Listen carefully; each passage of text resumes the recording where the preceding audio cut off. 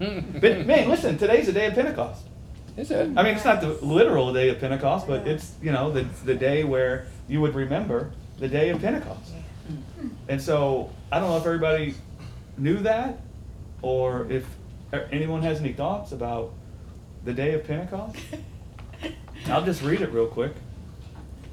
And when the day of Pentecost was fully come, they were all with one accord in one place. And suddenly there came a sound from heaven, as of a rushing mighty wind, and it filled all the house where they were sitting.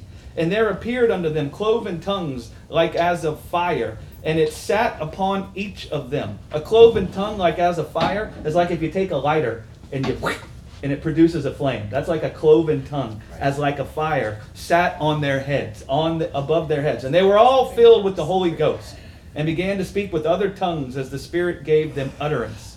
And there were dwelling at Jerusalem Jews, devout men, out of every nation under heaven. Now when this was noised abroad, the multitude came together and were confounded, because that every man heard them speak in his own language. So the Holy Spirit dropped on these guys like a flame of fire and hovered above their head. Then they started talking in all these different languages. And the guys that had heard about this thing that had happened came, and they all spoke from different tongues or languages, and they all heard these guys each talking in their language, in different languages. And they were all amazed and marveling to one another. Behold, are not all these which speak Galileans? So how are these guys speaking in my dialect if he's a Galilean? So they're talking in like 7, 8, 9, 10, 11, 12 different dialects simultaneously. But they're all Galileans who wouldn't know that dialect. And so they're like, That's right. what kind of witchcraft is this? Right? And how hear we every man in our own tongue wherein we were born? And so there's another way you could look at it, that they were actually all speaking the same language, but that each of the people that were hearing it in their own language. Yes, Right? right. Yes. Right? Pretty awesome. And how hear we every man in our own tongue wherein we were born? Parthians and Medes and Elamites and dwellers in Mesopotamia and Judea and Cappadocia and Pontus and Asia, Phrygia and Pamphylia and Egypt and in parts of Libya and Cyrene, and strangers of Rome, Jews and proselytes. People who weren't Jews. Proselytes. Crates and Arabians. We do hear them speak in our tongues. And what are they speaking? The wonderful works of God. And they were all amazed and were in doubt, saying to one another, what means this? Others mocking said, these men must be full of new wine. These guys must be drunk. Right? And the new wine is stronger.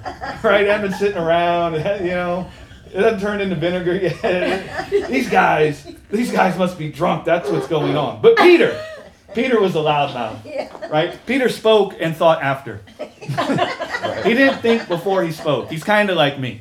Right? And every once in a while you put your foot in your mouth. A funny story. Becky and I were talking, and I spend so much time like in the French Quarter and with people that, are street type of people. And I don't mean homeless, but they're rough around the edges. And so they cuss up a storm. So when I'm around them, I cuss sometimes with them because that's how they are, right? It makes them feel comfortable. I'm already a minister, and it already sketches them out, right? Because their idea of a minister is that they judge them. And so Becky and I always joke that I'm going to be losing my mind one day, like Peter, in the message, and out of my mouth is going to come that word. Right? It's just going to be like, bam! And so I put these captions on the short videos now because not everybody scrolls on Facebook and Instagram with the sound on. And there's people that are hearing challenged. So I got this app that does the captions. They're supposed to do them good. Well, I posted a short video yesterday, and a guy in Covington messages me and was like, hey, man, this is a great message. And he sends me a screenshot of the captions, and guess what the caption said? F the commandment.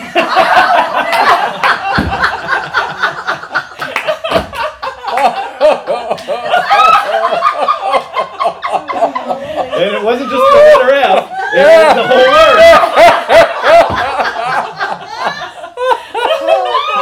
We got new people coming in. What word was it supposed to say? It was no word. It was no word. I think I was about to say from. And I like stuttered. It wasn't a real stutter, but I said like that. I just said from. And it, home. The commandment.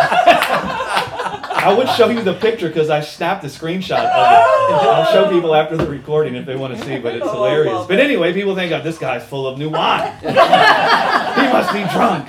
What's wrong with him? Right? But Peter standing up with the 11 lifted up his voice and said unto them, Ye men of Judea, and all ye that dwell at Jerusalem, be this known unto you, and hearken to my words. For these men are not drunk, as you suppose, seeing it is but the 3rd hour of the day. You understand what I'm saying? Mm-hmm. It's early in the morning, right? The 3rd hour of the day, I want to say, might be like 3 or 4 in the morning to us. Oh. Our concept. But this is that which was spoken by the prophet Joel, and it shall come to pass in the last days. Notice how he calls it the last days? Yeah. Notice that? Notice what Joel says about when the last days are? We're always trying to figure out the last days. Listen, you don't have to figure it out. You're in them. And they've been in them since the day of Pentecost. Okay? But this is that which the prophet Joel spoke. And it shall come to pass in the last days, saith God, I will pour out of my spirit upon all flesh. Upon all flesh. Not just Jewish people. All flesh. Jewish and Gentile people. 3rd hour is 9 a.m. That's what I would know. Yeah. How do you Anyway. find that? I just How do looked you it get up. it? Looked it up. I looked it up. But what did you search? What does 3rd hour of the day mean biblically? Yeah, you might say... It starts at 6 a.m. and You then- might say to ancient Hebrew because their days go from night to morning. Okay. Their day begins in the night. Okay. It doesn't begin in the morning. Oh. Their day Makes begins sense. at sundown. Mm-hmm. And your sons and your daughters shall prophesy, and your young men shall see visions, and your old men shall dream dreams. And on my servants and on my handmaidens I will pour out into those days of my spirit, and they shall prophesy. And I will show wonders in heaven above, and signs in the earth beneath, blood and fire and vapor of smoke. The sun shall be turned into darkness, and the moon into blood, before that great and notable day of the Lord come. And it shall come to pass that whosoever shall call on the name of the Lord shall be saved. The day of Pentecost. Yep. So, what do you guys think about the day of Pentecost and what it means? I didn't realize it was today, I didn't either. you know. Interesting. It reminds me of a pretty funny story. For those of you who don't know, I grew up in Germany, and Germany had a lot of holidays that were based on religious tradition or history. And they had a day that was called Pfingsten, and we would get off school, and I was like, what is that? You know? So I was a teenager, and I walked around in the little town and asked people, what is Pfingsten? And nobody was able to tell me. And then retrospective, they were all just off, you know, doing their thing, happy they had a day off, but they had no clue what it was about. You know, they knew what Easter was about and Christmas and all, but Pfingsten was the day of Pentecost. And I found out, you know, after I got saved that was the holiday. Well, then maybe let's ask this question. Why do you think God poured out the Holy Spirit on all flesh? It's a promise. Was he just like, let's see what happens? Let's roll the dice. I can do this, so let's see what'll happen. I mean, do you think that he was deliberate? Do you think that he had something in mind? Why do you think that the Holy Spirit was poured out? I think that it was a fulfillment of a promise that he would pour out his life on all men. The promise that came through John when he said, in him was life, and that life was the life of men. The life isn't what's in the life of the world, but the life that came to us at Pentecost, when his life was poured out onto all flesh. Amen. Doesn't it say somewhere that he did that as a deposit, a promise? I can't. We have a think of- deposit, which is a certainty by the Holy Spirit dwelling in us. Yeah. We have the down payment. Right. of Right. the eternal life Right. that we know will even raise up our mortal bodies in immortality. Yeah. Anyone else? Was he showing like his love was for everyone, and it didn't matter Jew, Scythian, you know, all Yeah. the different types of people. Amen. Which was a big deal then because the Jews thought that the promises were only for them, Yeah. right? And that's what they taught the world. And so the world thought they were outside of the promise of God. And the whole point of the Holy Spirit being poured out on all flesh was that the promise was always to all people. Whether you were Jew or Gentile or Asian or African or anything, that the promise was to human beings. Right. Right? And the promise wasn't according to your genealogy after the flesh. Yeah, absolutely. I think it was absolutely intentional. And as we've talked about before, the psalmist says, "Who is man that you would make your home with him?" Mm-hmm. And so this is the way God has designed us to function and his desire to be with us. And this is one way of him being with us through the impartation of the Holy Spirit that is now resident within us. So we've talked about Emmanuel, God with you, right?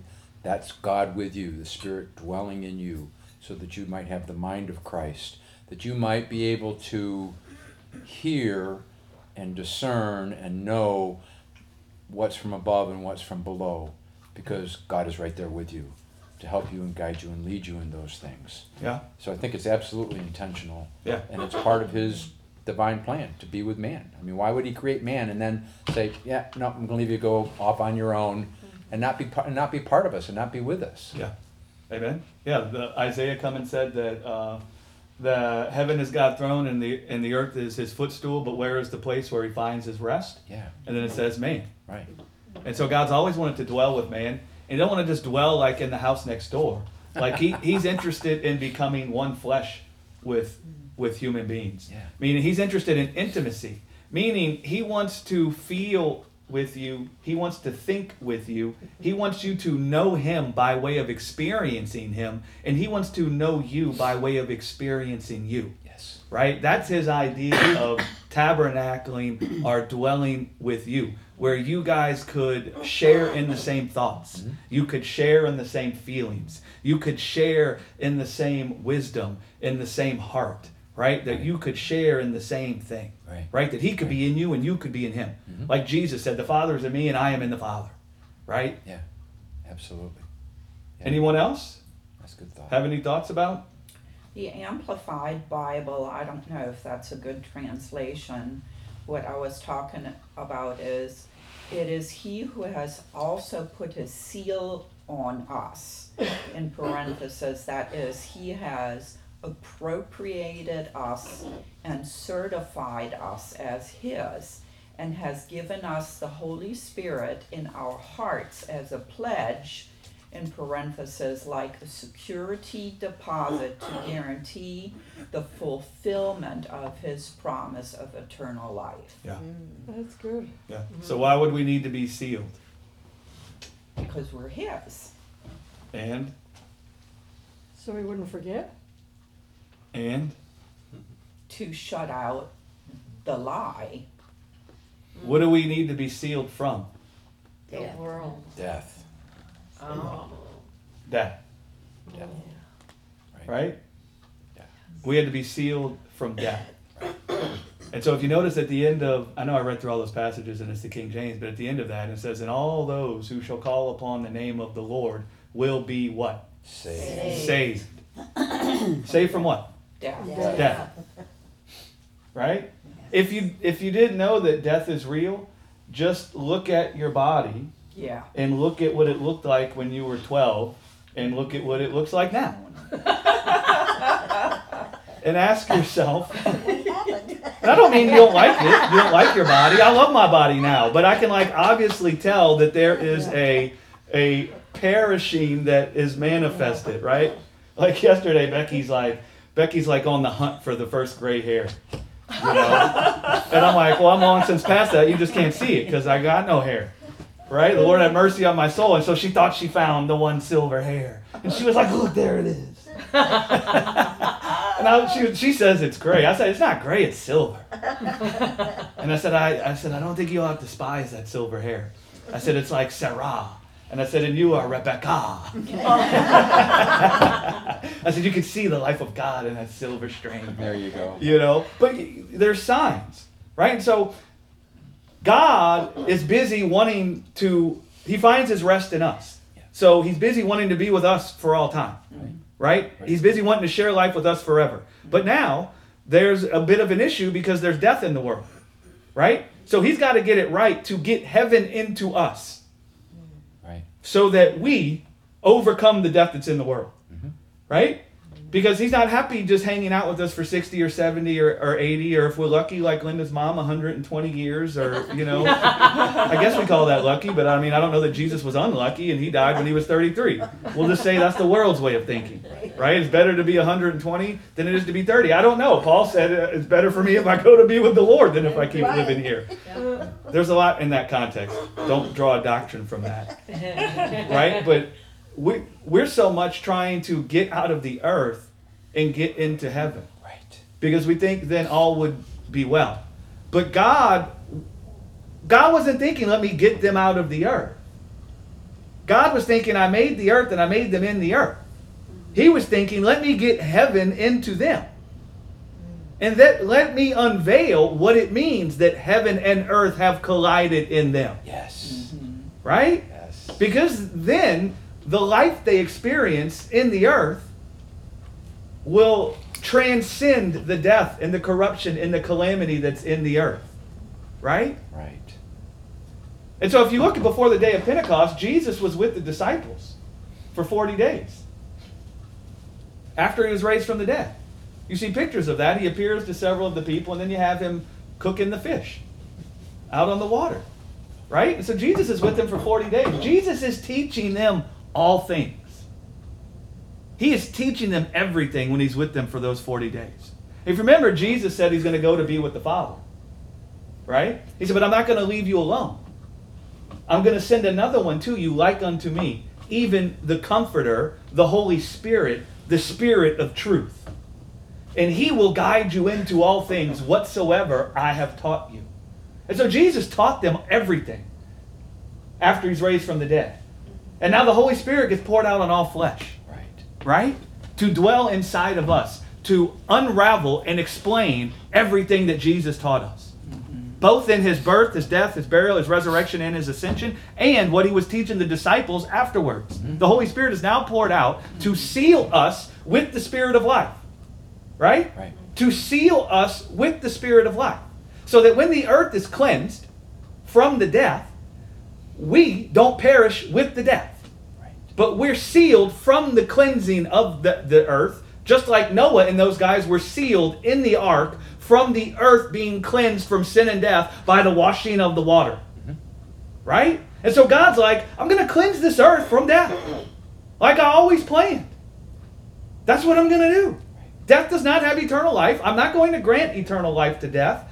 There's going to come an end to this death. It's perishing. We're going to put it on death row. But we got a problem because the people that we promised eternal life to from the beginning, the people we promised that we would dwell with them for all eternity, those people are in the earth. So how are we going to cleanse the earth from death and glorify it with our life and those people not perish with the passing away of death? We got to get it right to pour out our Spirit onto all flesh.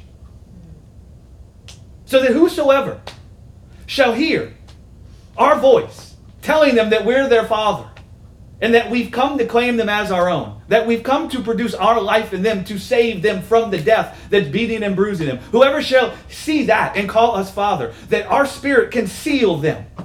And they will have the down payment of the immortality that we promised them in their flesh from the beginning. And that immortality, that down payment, that sealing, it testifies in us. It gives us a certainty that we have life, and that life is so much. Not only can it not be overcome by the death, but it will rebuke the death, and it will rebuke the death so much that the death will cease to exist. And even our mortal bodies will be redeemed unto immortality. Right? I love to train and I love to work out. I do. Now, part of it was innocent initially. But I can tell you what I saw in my body and in my ability when I did all that, do you know why I started to love it? I was loving immortality. I had an image of what immortality was. We're striving for immortality in our flesh. We're striving for strong bodies. Right. Yeah. Why else do you not like it if you don't feel strong? Why else are you trying to be strong? Why do we even say it's good to be strong? Where does that kind of an idea even come? Why do we even say it's good to be healthy? Why aren't we indifferent? Yeah. These things are all wired into us, guys. Right. And I'm not saying it isn't good to be healthy. That's not what I'm saying. But what I'm saying is what we're actually striving for is immortality. And now, through the Holy Spirit dwelling in us, that Holy Spirit testifies in us that we have the immortality that we're striving for. Right? And that immortality will even branch out into our bodies, consuming the death in our bodies to the uttermost. And it's like, for those of you that spend any time working out, on that last day, we'll look at each other and we'll be like, we finally got there. Damn. All that working out, all that running, That's right. all that training. Finally. Right? Well, look at, man, I never could get that. Yeah, I right. never got, man. Look at that. Right? Yeah. And so that's what God's busy thinking. That's always been the promise. That's always been the blessing. Right? Paul come and explained it in Galatians. He said the law isn't contrary to the promise of God. The law pointed to the promise of God, actually. It's just not the promise itself, meaning it can't produce the promise itself. Right? And then he goes into that God promised Abraham and his seed, not seeds, as in many, but seed up.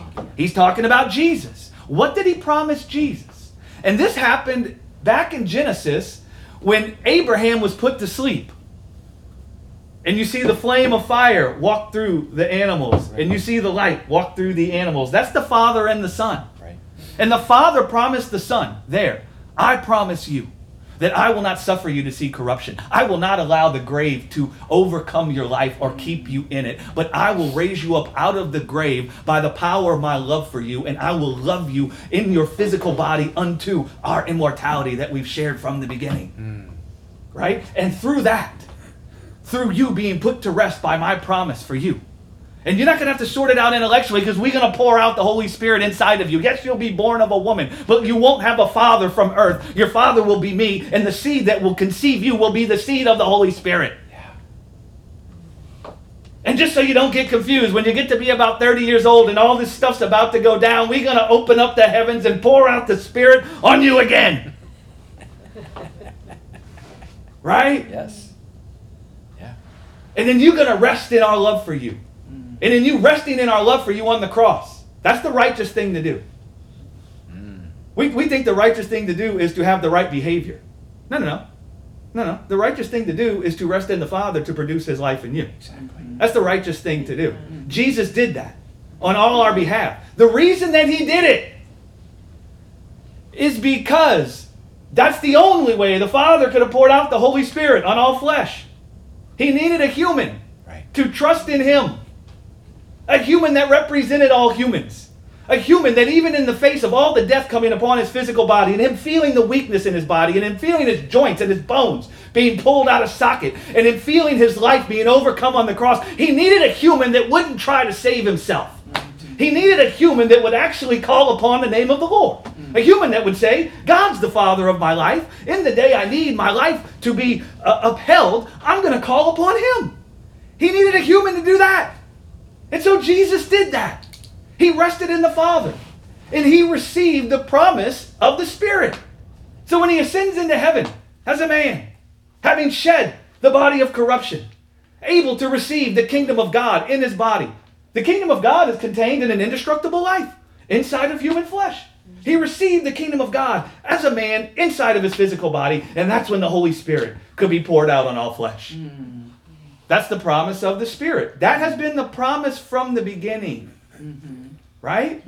That's the power unto God bringing forth the promise of his life in people. It's the blessing of Abraham. The blessing of Abraham is not you can have a bunch of cows. The blessing of Abraham is not that you can have a bunch of sheep. It's not that you can have a bunch of wives. It's not that you can have a bunch of physical children. It's not that you can have a bunch of gold and silver or Bitcoin. It's not that you can have a bunch of money. That's not the blessing of Abraham. The blessing of Abraham is that you can receive the very life of God through His Holy Spirit being poured out into you, and that Holy Spirit will make you exceedingly fruitful. You'll be blessed going in and going out. What that means is no matter what's going on, you'll be filled with the fruit of God's life. You'll find the fruit of God's life welling up in you even when you encounter tribulation. Doesn't mean you won't feel the tribulation. Right. But you'll find the Spirit of God's life producing His fruit in you in those days. And that's how you'll be made exceedingly fruitful. That's the blessing of Abraham. Yeah. That's the blessing of Abraham. The Holy Spirit being poured out on you. Malachi was a prophet. Yeah. Do you know what Jesus is? Prophet. The Spirit of prophecy. Go read Revelation. Jesus is Alpha and Omega. Right. The Spirit of prophecy. So guess what a prophet would have to be speaking of? Jesus. Yeah. So Malachi, what is he talking about? Jesus. How do we know? He begins chapter 3 talking about John the Baptist. Behold, one in the wilderness, prepare ye the way of the Lord. Then Malachi goes into how the high priests were not bringing the people into the place where God placed His name and allowing the people to eat the bread of life in that place. So he says, I'll raise up a new high priest. Bring ye the meat into the storehouse, that there might be meat in my house for the people to eat.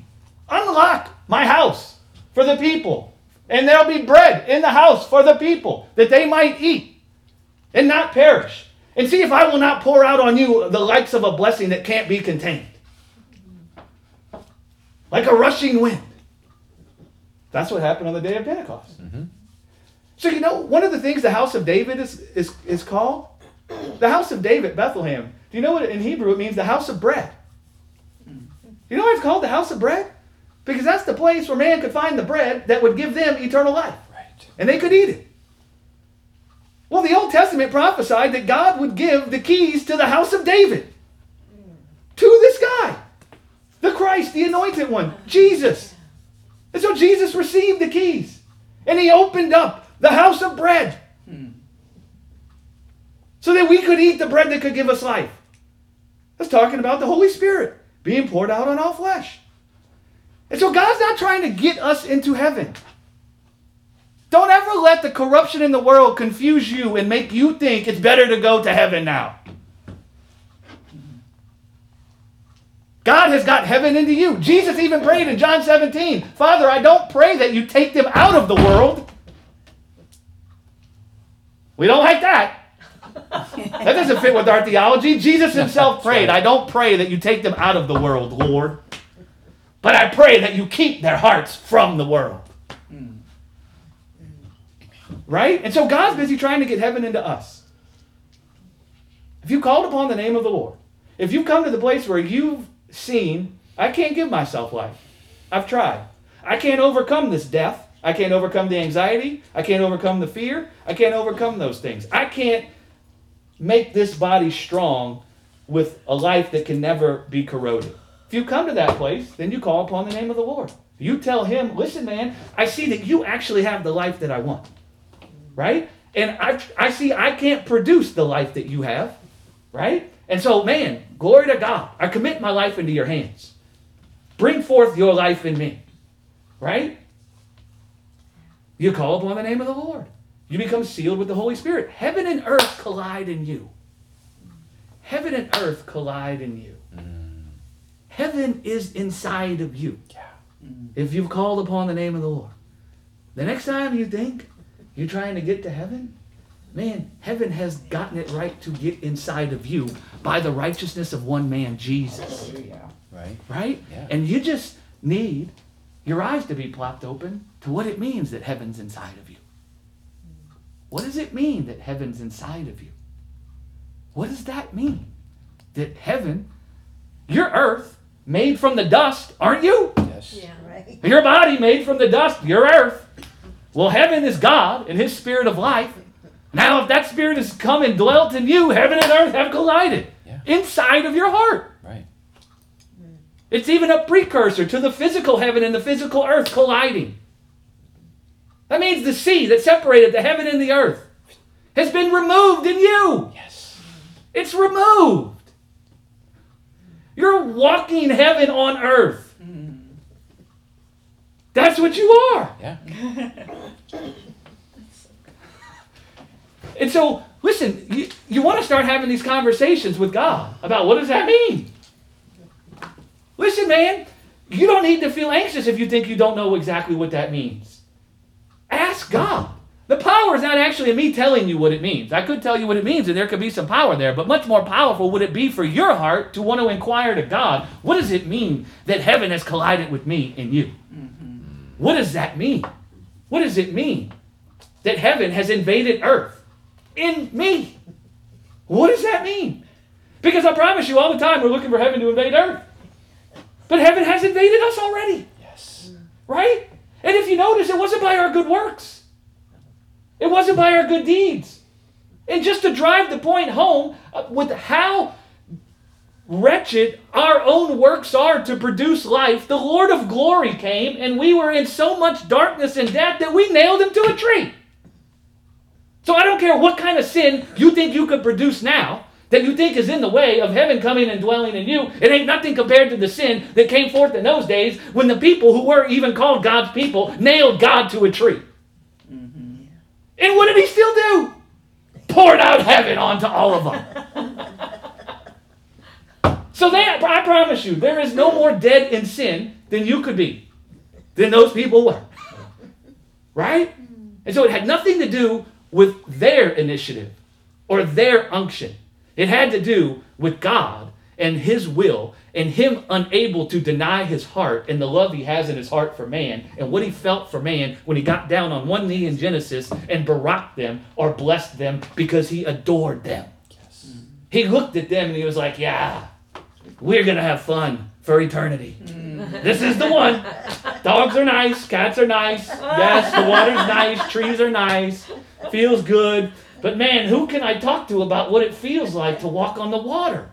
Who can I talk to about what it feels like to jump up into the atmosphere and look down upon the earth and what we feel when we do that? Who can I talk to? Who can know what I feel when I do that? Who can taste it with me? Because I want to talk to somebody about it. What good is it if I'm sitting in the most beautiful place in the universe feeling all these things and I got no one to share it with? Exactly. And so God couldn't deny what he felt in his heart for us, even though we denied him and nailed him to a tree. Man. And why do we deny him and nail him to a tree? Because he came into the earth to open heaven to us. He actually came to bring heaven to us. He walked around sending sin and death away from people. That's what he did. Yeah. Heaven is here with you. Here's how you know it. I'm going to bind the strong man in your midst, and I'm going to clean your house. You see, the strong man had made a home in us. Sure. Filled us with fear, anxiety, labors, annoyances. And Jesus came and bound the strong man. He walked around in the earth binding the strong man.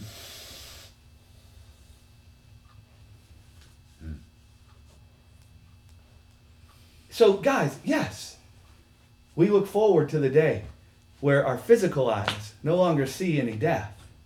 But don't ever let that death convince you that you're somehow separated from the heavenlies. No. And I'm not saying heaven is our destination. I'm talking about heaven in the sense of God and all that he is and all that he has in himself. Don't ever let the death that's in this world, the calamity, the weakness, the corruption, the politics, the viruses, don't ever let those things try and tell you that heaven is not in you. Right? Right. Jesus even told the disciples in Acts, no, don't go do nothing yet. Chill and wait. Just chill and wait. Yeah. Right? Wait till you receive power from on high. And then you'll be what? Witnesses in the earth of the resurrection. He's not talking about a historical witness. Oh, they were historical witnesses. He's talking about you're going to receive power from on high when the Spirit of God's indestructible life that has no beginning and has no end comes and dwells in you. You're going to be filled with power on high to consume the sin and death in the earth with the words of your mouth when heaven collides with you. The fire of God's life is consuming. It consumes sin and death. That's why the cloven tongue was over their head. They've been baptized in the fire of God's life, sealed with the life that even consumes death, that rebukes the devourer.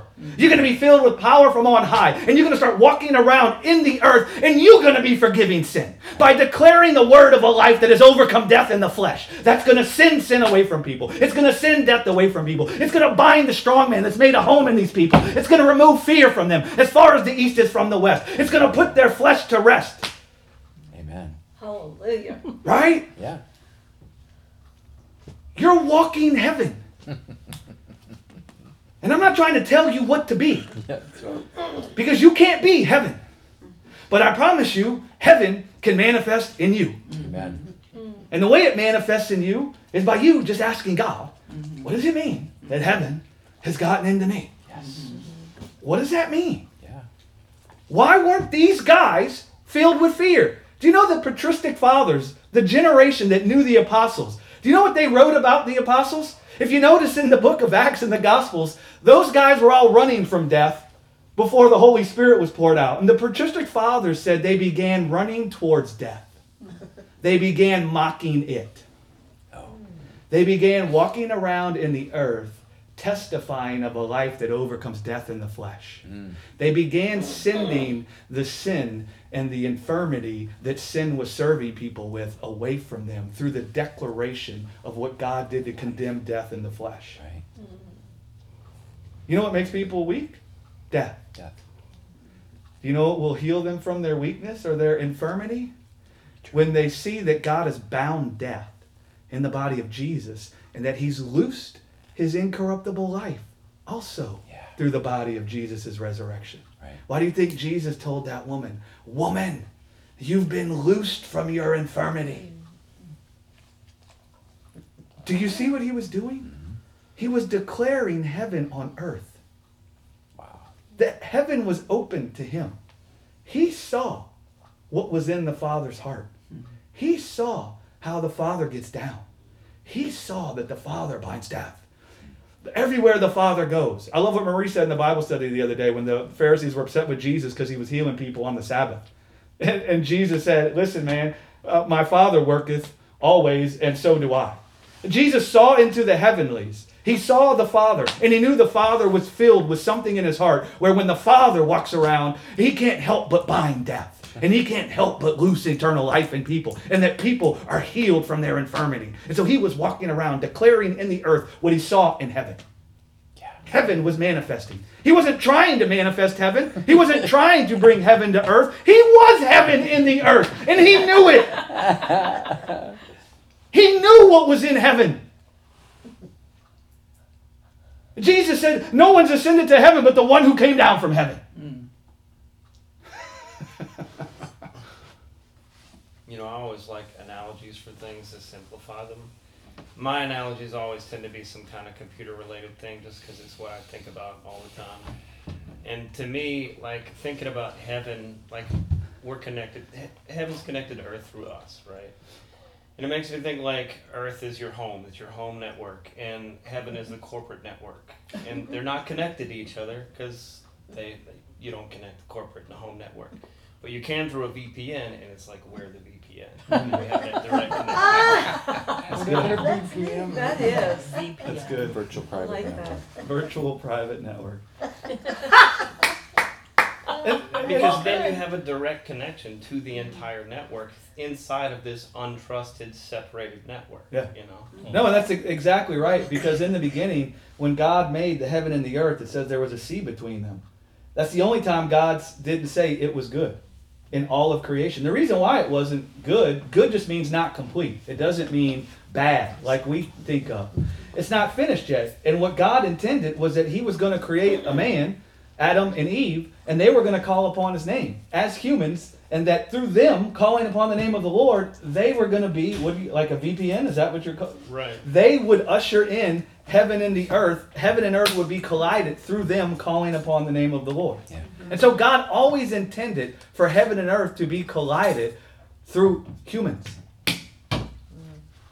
That humans would be the VPN. Right. It's like everybody has their own independent connection. The networks don't come together except through that VPN that started, and you create that VPN. And it sounds like that VPN opens up when you ask God, what does it mean that I'm the connection to this? Yeah. Yeah. That's Yeah. cool. Good. I was Yeah. reading in Proverbs this week for some reason, and I got to tell you, you can't help when you're reading through the book of Proverbs to think, man, this is wisdom. There was a depth to the truth that was being communicated in the book of Proverbs, you know. But Jesus told the people of his day, he says, the queen of the south came from the uttermost parts of the earth to hear the wisdom of Solomon. Mm-hmm. But one greater than Solomon is here. Mm-hmm. So now, all this wisdom that you read in the book of Solomon's is yours plus in that connection that you have with the Lord. Because there is one who is greater than Solomon, and that one is Jesus, the one that we possess. Yeah. Amen. Amen. Amen. For the first time, I just made the connection with what you read in Acts 2, and then what I've been studying in Ephesians 3 in Paul's prayer at the end. And just let me read this. It says, "For this cause I bow my knees unto the Father of our Lord Jesus Christ, of whom the whole family in heaven and earth is named," surnamed, right? "That he would grant you, according to the riches of his glory, to be strengthened with might by his Spirit in the inner man, that Christ may dwell in your hearts by faith, that you, being rooted and grounded in love, may be able to comprehend with all the saints what is the breadth and length and depth and height, and to know the love of Christ, which passes knowledge, that you might be filled with all the fullness of God," which is heaven and earth. Yep. Boom. Mm-hmm. "Now unto him that is able to do exceedingly abundantly above all that we ask or think, according to the power that works in us," the Holy Spirit, "unto him be glory in the church by Jesus Christ through all ages, world without end. Amen." Oh, wow. Man. Sweet. That's He's beautiful. talking about the What is baptism that of the Holy That's Spirit. Ephesians 3, the last 7 verses. He's talking about that whole dynamic. Paul says so much in so little amount of time. Yeah. Uh-huh. There's so much jam-packed in his sentences that it's obscene. Yeah. It's obscene. You could spend all your days just meditating on a couple of sentences, and you still wouldn't exhaust it. Right? Mhm. You couldn't exhaust what he's saying there. Yeah. Right? And so John the Baptist was baptizing people with water. Right? Water baptism was only a sign back then. It was given in the law. Mhm. And it was pointing to the baptism that Jesus would bring. And it pointed to us being washed or cleansed from the wound of death that sin was serving us with. That's why you would be washed. All the washings and the baptisms, the cleansings. Right. It wasn't about you being cleansed from your bad behavior, as if that was a problem. It was about God desiring to bring forth in you a clear conscience towards him, where you would see that God's not ashamed of you, neither is he the one condemning you or punishing you, but he's the lover of your life. And the way you would see that is by him baptizing you in the light of his life. And so John the Baptist said, "I baptize you with water, but there's one coming after me that will baptize you with fire." Paul would come and say there's one baptism, one Spirit, Right. one faith. Right? Right? He's talking about the baptism of fire. The baptism of fire, I know we have a negative connotation about fire, Right. but we don't have a negative connotation about light. And so you could just as easily say it's the baptism of the light of God's life. There's one who's going to come after me, John the Baptist said. This baptism with water is you repenting from trusting in your own works. It's when you let me dunk you. It's about you saying, I can't give myself life, neither can the strength in this flesh give me life. I can't have life by the law or because I'm Jewish. I can't have life that way. But there's one coming after me that will baptize you in the light of God's life. That's why the flame of fire hovered over them. You could easily say that God said, let there be light when the Holy Spirit was poured out on all flesh. Right? And so we're baptized in the light of life. And now we're sealed in God's life. And on the last day, when God comes back and stands physical foot on this earth, he's going to be clothed in a flame of fire, Yes. or the light of his life, like on the Mount of Transfiguration, right? And that light is going to consume everything that is full of the darkness and death. Death and darkness will be removed. And the way that we'll stand there is we'll also be clothed in the light of life, sealed with life from the end that's coming to death. Right? Mm-hmm. See, Satan was a murderer from the beginning. Yes. Yeah. And so Satan always wanted to steal our inheritance, and he wanted to kill us, and he wanted to destroy us. And so what he did was he joined, he just like God, where is the place where I find my rest? Human beings. Satan wants to say, where is the place where I find my rest? Human beings. I want to come and build my house in them. I want to build a house for me to dwell in, and it's going to be these humans. And so he got it right to join his death and his darkness to us. And so God had to get it right to seal us with his life, to bind the death that had made a house in us, and remove that death, and then keep the house clean by sealing us with his life, so that the death can never come back to us. So when he comes and stands in the earth, clothed in a flame of the fire of his life, and all the death and darkness is removed, we're not removed with it, but we stand there in the same light, children of the light. Wow. Right? Wow. That's why the baptism. And so I grew up in charismania. And so it was like, the baptism of the Holy Spirit is all about so you can speak in tongues. That's right. Yeah. The baptism of the Holy Spirit is all about so you can flow in all these gifts. Yeah. We made it all about that. It's all about you falling on the ground. It's all about you. And I don't say that can't happen. No. But that's not what it's all about. Laugh. That's not what it's all about. Right. That's not how we define the Holy Spirit. Rodney. Right? We don't put the Holy Spirit in a box, because there are gifts of the Spirit. Right? And there are these kinds of things that can happen. But that's not what it's about. It's about filling you, like Jay just beautifully read off in Ephesians, with all the fullness of God. Yes. That you would be rooted and grounded in the love of God. That's why Paul, after he explained all the gifts of the Spirit, he said all those things will pass away. Yeah. But when that which is perfect comes, the love of God is born in you. You will know yourself if you've always been known, and you'll know what the Holy Spirit is all about.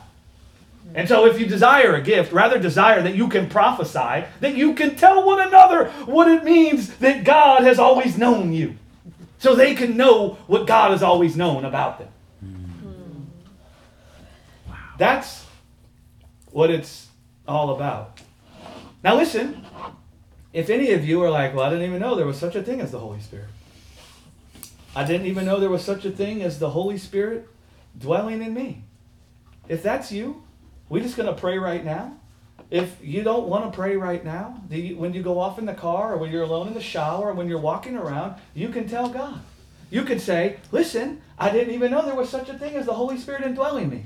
And I have called upon the name of Jesus, and so the Holy Spirit may be already dwelling in me, but I don't know. And so, Father, here I am. Mm-hmm. I see that you've poured out your Spirit on all flesh. Fill me with the light of your life. Amen. We just thank you, Father, that there is Yes. such a thing Glory as to the God. Holy Spirit. Yes. And that the Holy Spirit desires to dwell in us.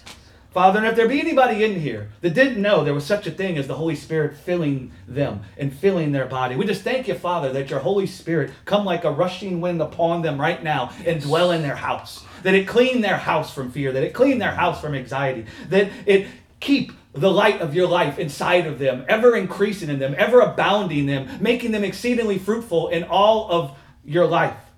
Thank you, Father, Amen. for the baptism of the Holy Spirit. Amen. Amen. Glory to God. Oh, Thank that you, was Jesus. The day of beautiful. Pentecost.